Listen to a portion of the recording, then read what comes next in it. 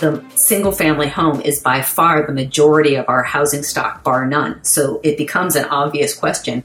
How do you, in some sensible way, redevelop existing homes to house a changing society, a society made up less of the quote unquote traditional family?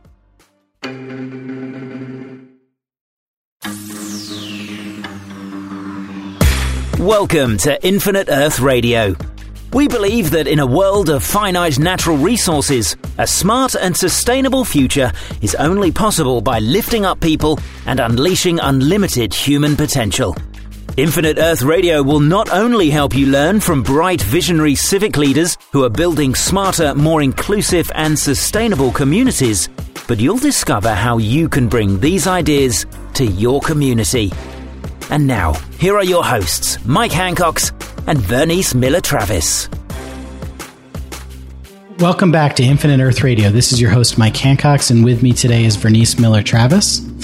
Last week, we spoke with Joel Makower and Puck Mickleby about their important new book, The New Grand Strategy. If you haven't listened to that episode, I highly recommend you go back and take a listen. One of the big ideas in their book is that we need to stimulate our economy by tapping into pent-up demand for walkable communities, regenerative agriculture, and resource productivity. Our guest today is directly addressing the challenge of creating more walkable communities and affordable housing through the creation of accessory dwelling units. But before Vernice and I get to our guest, we want to remind folks that we think The New Grand Strategy is such a great book. We here at Infinite Earth Radio are giving away 25 copies. So if you want to enter to win a totally free copy, we even pay the shipping, go to infiniteearthradio.com/strategy and enter to win. Or go to wherever you buy books and purchase a copy of this important book. Either way, but get a copy. And we also want to remind folks that there's still time to submit a session proposal for the 2017 New Partners for Smart Growth Conference program. The deadline for session proposals is coming up on June 30th. The session selection process will take place from mid-July through the end of August. The local government commission will notify those who have submitted sessions by mid-September as to whether their proposals have been accepted. Next year's New Partners for Smart Growth Conference will be held February 2nd through 4th, 2017 in St. Louis, Missouri at the Marriott St. Louis Grand Hotel. Visit newpartners.org for more details. Our guest today, as Mike said, is Rachel Guinness, the Executive Director of LilyPad Homes. Rachel has been in high-end residential design for over 20 years. She's a lead accredited designer and a general contractor. Rachel has a passion for small, efficient spaces and believes that home plays a critical role in financial and personal well-being. Rachel, welcome. Thank you so much. It's really a pleasure to join you today. I am very motivated by the work we're doing to create housing, infill housing, and creating just the exact communities that you were talking about. I'm looking forward to getting my copy of that book. Rachel, let's jump right in. What is an accessory dwelling unit? So an accessory dwelling unit is a home on a property that's secondary to the main living space. It acts as a completely independent living unit, meaning that it has kitchen, living, sleeping, and sanitation facilities. So that's, in general, they run on average around 750 square feet, and most people require that the owner occupies the property. It can be the main dwelling, or it can be the accessory dwelling unit.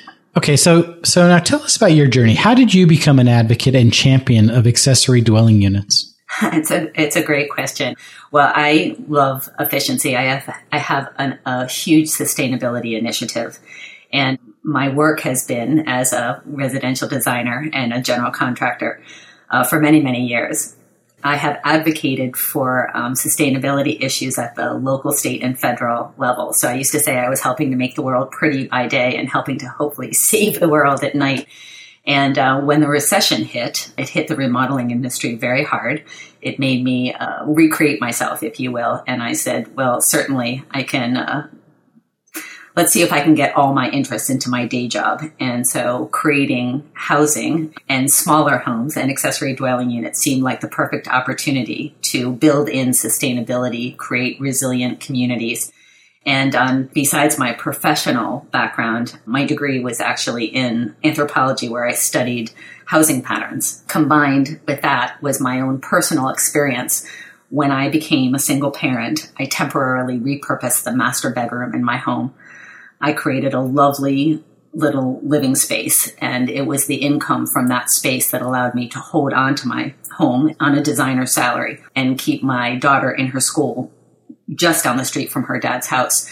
And so when I was recreating myself, I wanted to empower other people to hold on to their homes. I recognized the opportunity in the market and wanted to seize it and, basically make my career going forward something that I believed in and could certainly put all my professional background towards. So I actually started Lily Pad Homes as a for-profit. And when I recognized all the difficulties associated with creating accessory dwelling units, all the financial and regulatory barriers in the way, I said, wow, I need to turn this into a nonprofit to create the regulatory environment necessary to facilitate this movement, if you will, because people more and more are turning to their homes as a resource. And we have to make sure that that can be done in a very sensible, reasonable, and affordable way. And so I have been working hard on creating that regulatory environment around this one particular type of accessory dwelling unit. I consider it the lowest hanging fruit in the housing equation, and we can talk more about that. It's gaining popularity quickly. So let's talk about the benefits to individuals for creating accessory dwelling units. What are they, Rachel? Well, I would say it's one of the greatest investment opportunities going, especially in our most popular communities, in our communities that are already thriving. Like you were saying earlier, that people are looking for affordable housing and walkable communities. And with an accessory dwelling unit, there was actually a Wall Street Journal article that was written that said that in-law apartments, accessory dwelling units are the hottest amenity going right now in real estate. And I can tell you from my anthropological background, I recognize the fact, and many people do, that we are moving back towards a multi-generational housing model. In other words, families are more and more pooling their resources to maintain and even purchase homes. And so people are also more often looking to their home as a resource to create income, because we are in the middle of a massive housing crisis. And yet we are the most overhoused community, I think, in global history. And the United States has a very specific housing pattern. We are a young nation, and most of our homes were created after World War II with the introduction of the GI Bill. And there were two very specific assumptions at that time. One was that there was endless cheap energy, which no longer is the case. Whether it was ever the case, obviously, is questionable. And the other was that the nuclear family was the new model for the United States, where prior to that, multi-generational housing was the common housing pattern and is today the current major housing pattern around the globe.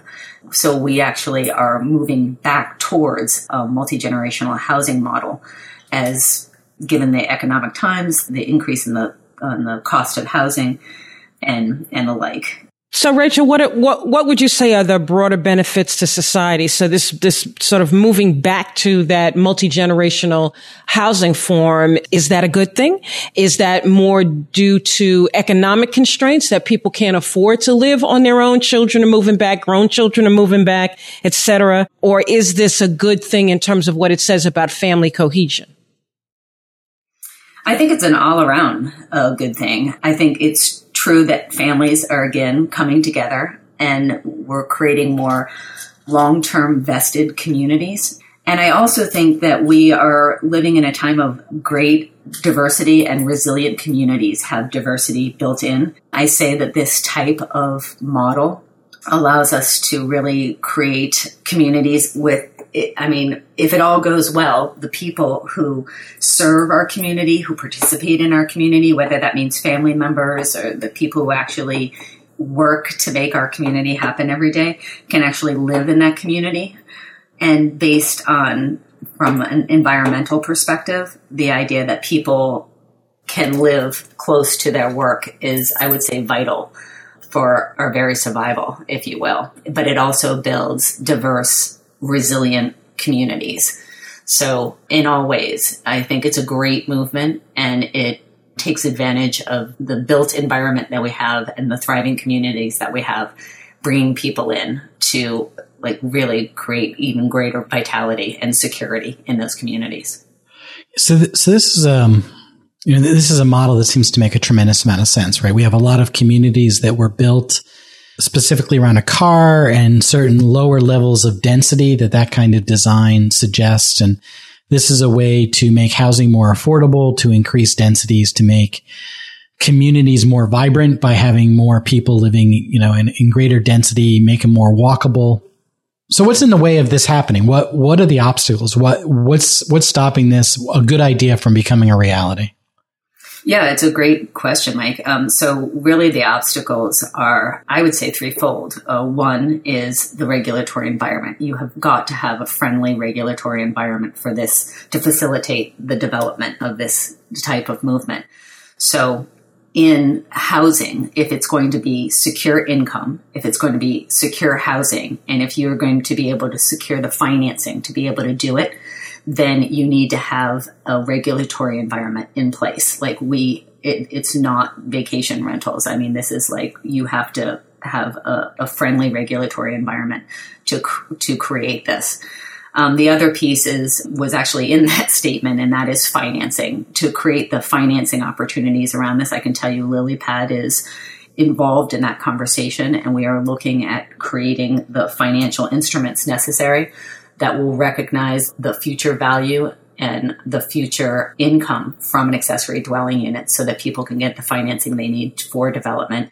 And I would say the third piece is fear. I would say people need to have their hand held through the process of doing a development project on their home to bring in a neighbor, frankly. I mean, there's two ways that you can go about this. You can have a roommate or you can have a neighbor. I prefer the word neighbor to tenant.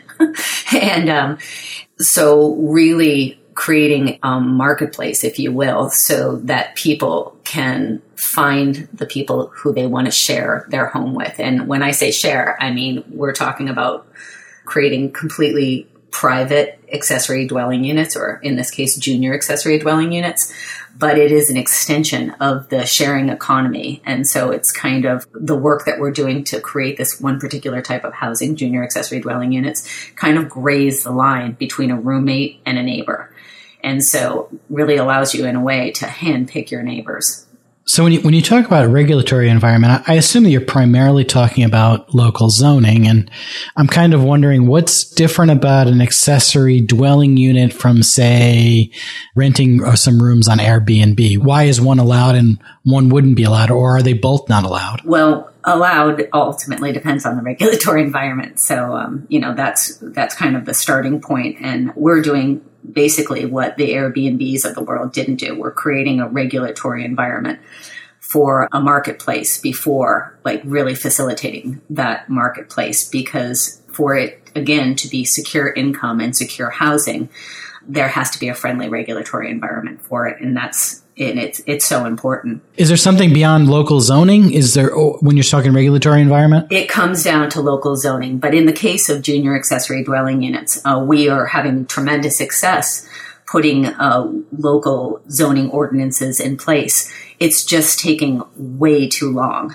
because we have to get an ordinance passed by the jurisdiction, the municipality. So the work that we're doing is creating a very simple and inexpensive permitting track for repurposing spare bedrooms in homes to create a very simple form of housing. They act as completely independent units, but what sets them apart from other accessory dwelling units is that there's a flexibility to them built in. In other words, they remain connected to the main residence. So you have the opportunity to have a completely private, separate unit that was made from a bedroom or bedrooms and ancillary spaces up to 500 square feet in your house that you can utilize if your needs require.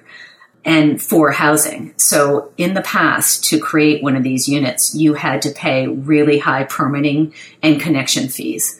And so we are getting those permitting and connection fees reduced and waived because junior second units, because they repurpose spare bedrooms, all of the water, energy, all the parking, all the road use, everything associated with the bedrooms in your home have already been accounted for in the original permit. So to charge somebody, like this is what exists. So like a $9,000 connection fee for a sewer line.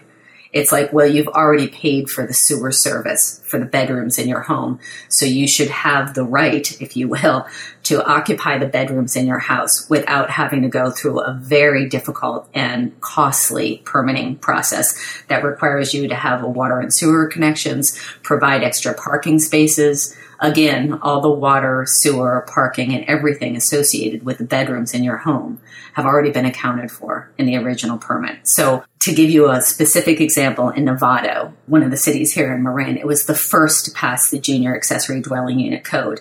To create a traditional accessory dwelling unit there, it costs you somewhere in the neighborhood of $32,000 in permitting and connection fees.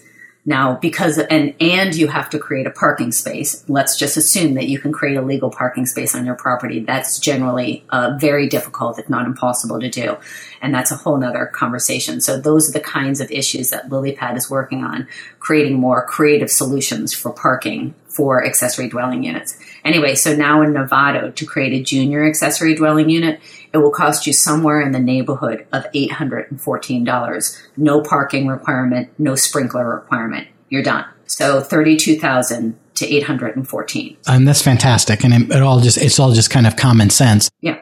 My question though, I guess, and not to belabor a point, but so basically all of these Airbnb setups are basically illegal because they're basically renting out and they don't have these approvals. They didn't go through this kind of approval process to be able to rent out these rooms separately? Or why would a local government allow somebody to rent out to Airbnb on a temporary basis, transient basis, and not allow people just to turn it into a regular accessory dwelling unit that people could rent year round? I would say that Airbnb is the opportunity people currently have to monetize the extra space that they have in their home. I would say that it's not illegal until somebody says it is. And I certainly think that a case can be made for if people are going to repurpose what could be living space, somebody's living space into a bed and breakfast business in the housing base. I would say that deserves, that people should look at that from a regulatory environment. I can tell you, I'm in California. We literally have a shrinking housing base. People don't really think of it that way. But because people in California have I would call it the bad habit of buying second, third, fourth, and fifth homes, and then being California residents for 2 weeks, and then the rest of the time putting that home on the market for short-term vacation rentals, that not only do we not have the housing that we need to address people moving to California and the thriving economy that we have here, that we literally have a shrinking housing base. And because housing is so desperately needed, that the vacation rental market is driving the cost of housing currently. And you cannot take away people's abilities to survive unless you give them something to replace it. So that's where junior accessory dwelling units come in. By creating a regulatory environment so that people can actually create secure housing and secure income, then they have an alternative to doing what is the one way to monetize the extra space that you have in your home currently, which is Airbnb. So we are basically entering the marketplace with an accessible housing product that people can use to house loved ones, family members, caregivers, people who work in the community. And in doing that, creating more thriving, resilient, healthy communities. I do not think basically turning our housing stock over to the vacation rental industry and having those prices drive housing prices is a good idea. Certainly not from a systems approach. Yeah, we did a great interview. I think it was in a previous episode with Dr. Chris Benner, who had looked at affordable housing, particularly in San Francisco. And he really focused on employment changes versus housing market changes. And he looked at the fact that, there were roughly 6,000 over a 5-year period, 6,000 new low income jobs created, but not one unit of affordable housing. Yeah. But what you're pointing out is to take that a step further. It's not just a matter of the fact that enough new affordable housing units haven't been created. It's the fact that housing units are being taken off of the market and utilized as Airbnb or temporary vacation. There's other services, not just Airbnb. Yeah. And so your housing market is actually shrinking, which is another reason that the cost of housing is going through the roof. Yes, it's a complicated problem. But I can tell you that what we're offering, and I always think that I'm in this milieu, the phrase affordable housing is a funny one for me because the work that we're doing is creating, I like to say affordable communities, because we're talking about creating affordability across all income levels. The work that we're doing creates more affordable rental housing while at the same time making owning a home more affordable. And it creates affordability across income levels. So because in this environment, when I start talking to people about creating affordable housing, there's a very specific definition for that. And literally the work I'm doing doesn't qualify because I'm actually talking about affordability in its most general term. There is actually a definition for affordability. All of us are only supposed to be spending around 30% of our income for housing. Right? And so really, what we're looking at is a solution to really bring back some sense to the housing market. And again, from a historical perspective, we are in the middle of a massive housing crisis and we are incredibly overhoused. I'm just going to throw out some statistics that I personally find really interesting, but kind of speak to our point. In California, I think you might have already said this, but I think it's 14% of the people currently living in California, whether they rent or they own, could afford their living situation if they were coming into the market today. We have over half the homes in California, and I would say that this is probably a statistic that works across the United States. Over half the homes are occupied by only one or two people. In most cases, it's a couple sleeping in a single bedroom, leaving the majority of bedrooms, even in an average 3-bedroom home, empty or underutilized. So that's kind of a wild statistic right there. And the traditional family, remember I said the majority of our homes after World War II were created for the traditional family, mom, dad, and even one kid under 18 years old. That the traditional family unit, if you will, makes up around 33% of the population in California currently. And so we are moving towards a demographic of smaller families, single parent families, couples without kids, empty nesters, retirees, young professionals of all ages, and individuals of all ages. So, and yet the single family home is by far the majority of our housing stock, bar none. So it becomes an obvious question. How do you, in some sensible way, redevelop existing homes to house a changing society, a society made up less of the quote unquote traditional family and more of the groups that I just mentioned? This is fantastic, Rachel. So can you tell us, how can people learn more about your work and how can they support your movement? Thank you. Well, they can go to lilypadhomes.org. We have a bill in the Assembly. It's AB 2406. It's working to create a state statute that makes the repurposing of spare bedrooms into these very simple living units easily and inexpensively permitted. And that's a California legislative bill, yes? Yes, that is, yes. And people can bring this into their state. People can come to LilyPad and we can provide them with the model ordinance. So even if you wanted to do it in your jurisdiction, if you live in Washington or Virginia or Utah or wherever, anybody can pass this ordinance at the municipal level. So, and we can provide them with that model ordinance. And what's that URL again? Could you just give that to folks one more time? Sure. It's LilyPad. It's LILYPAD homes.org. So in other parts of the country, Rachel, if there are people who are listening to you now and they're getting inspired about the notion of accessory dwelling units, what could they do on an individual level, particularly if they live in a community where this kind of arrangement might be prohibited or where they don't know if it's even prohibited, but they want to explore this in their own homes? What would be their first and next step? I would say to reach out to the planning department and find out what is allowed in your community. And then again, if they do not allow for the repurposing of spare bedrooms into this type of in-law apartment, then they should come to LilyPad, get the model ordinance, and introduce it in their community. It is well known that we are moving back towards a multi-generational housing model, and you can see this in financial instruments like Fannie Mae has created a new mortgage platform. It's called Home Ready. And not only are they recognizing the income from an accessory dwelling unit, but they are recognizing income from somebody who might live in a home, but not necessarily be the signer on that mortgage. So it is understood that this is a movement that's going on as more and more families pool their resources to maintain and even purchase housing.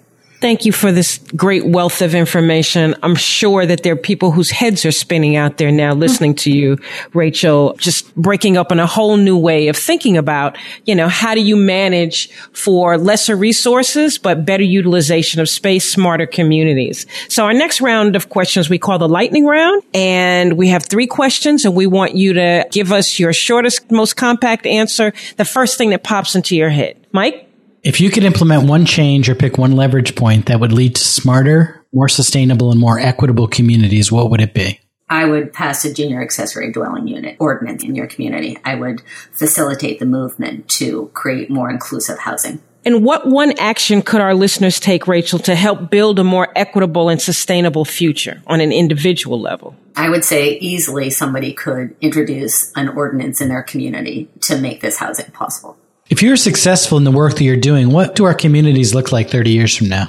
I would say that they're diverse, they're healthy, people have a sense of well-being and security. I would say that certainly, hopefully, more walkable.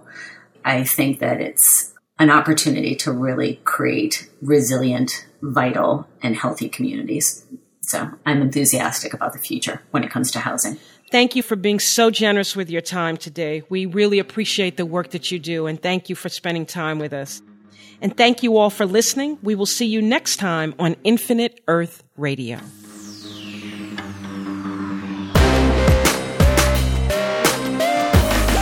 Infinite Earth Radio is a podcast produced by Skio in association with the Local Government Commission.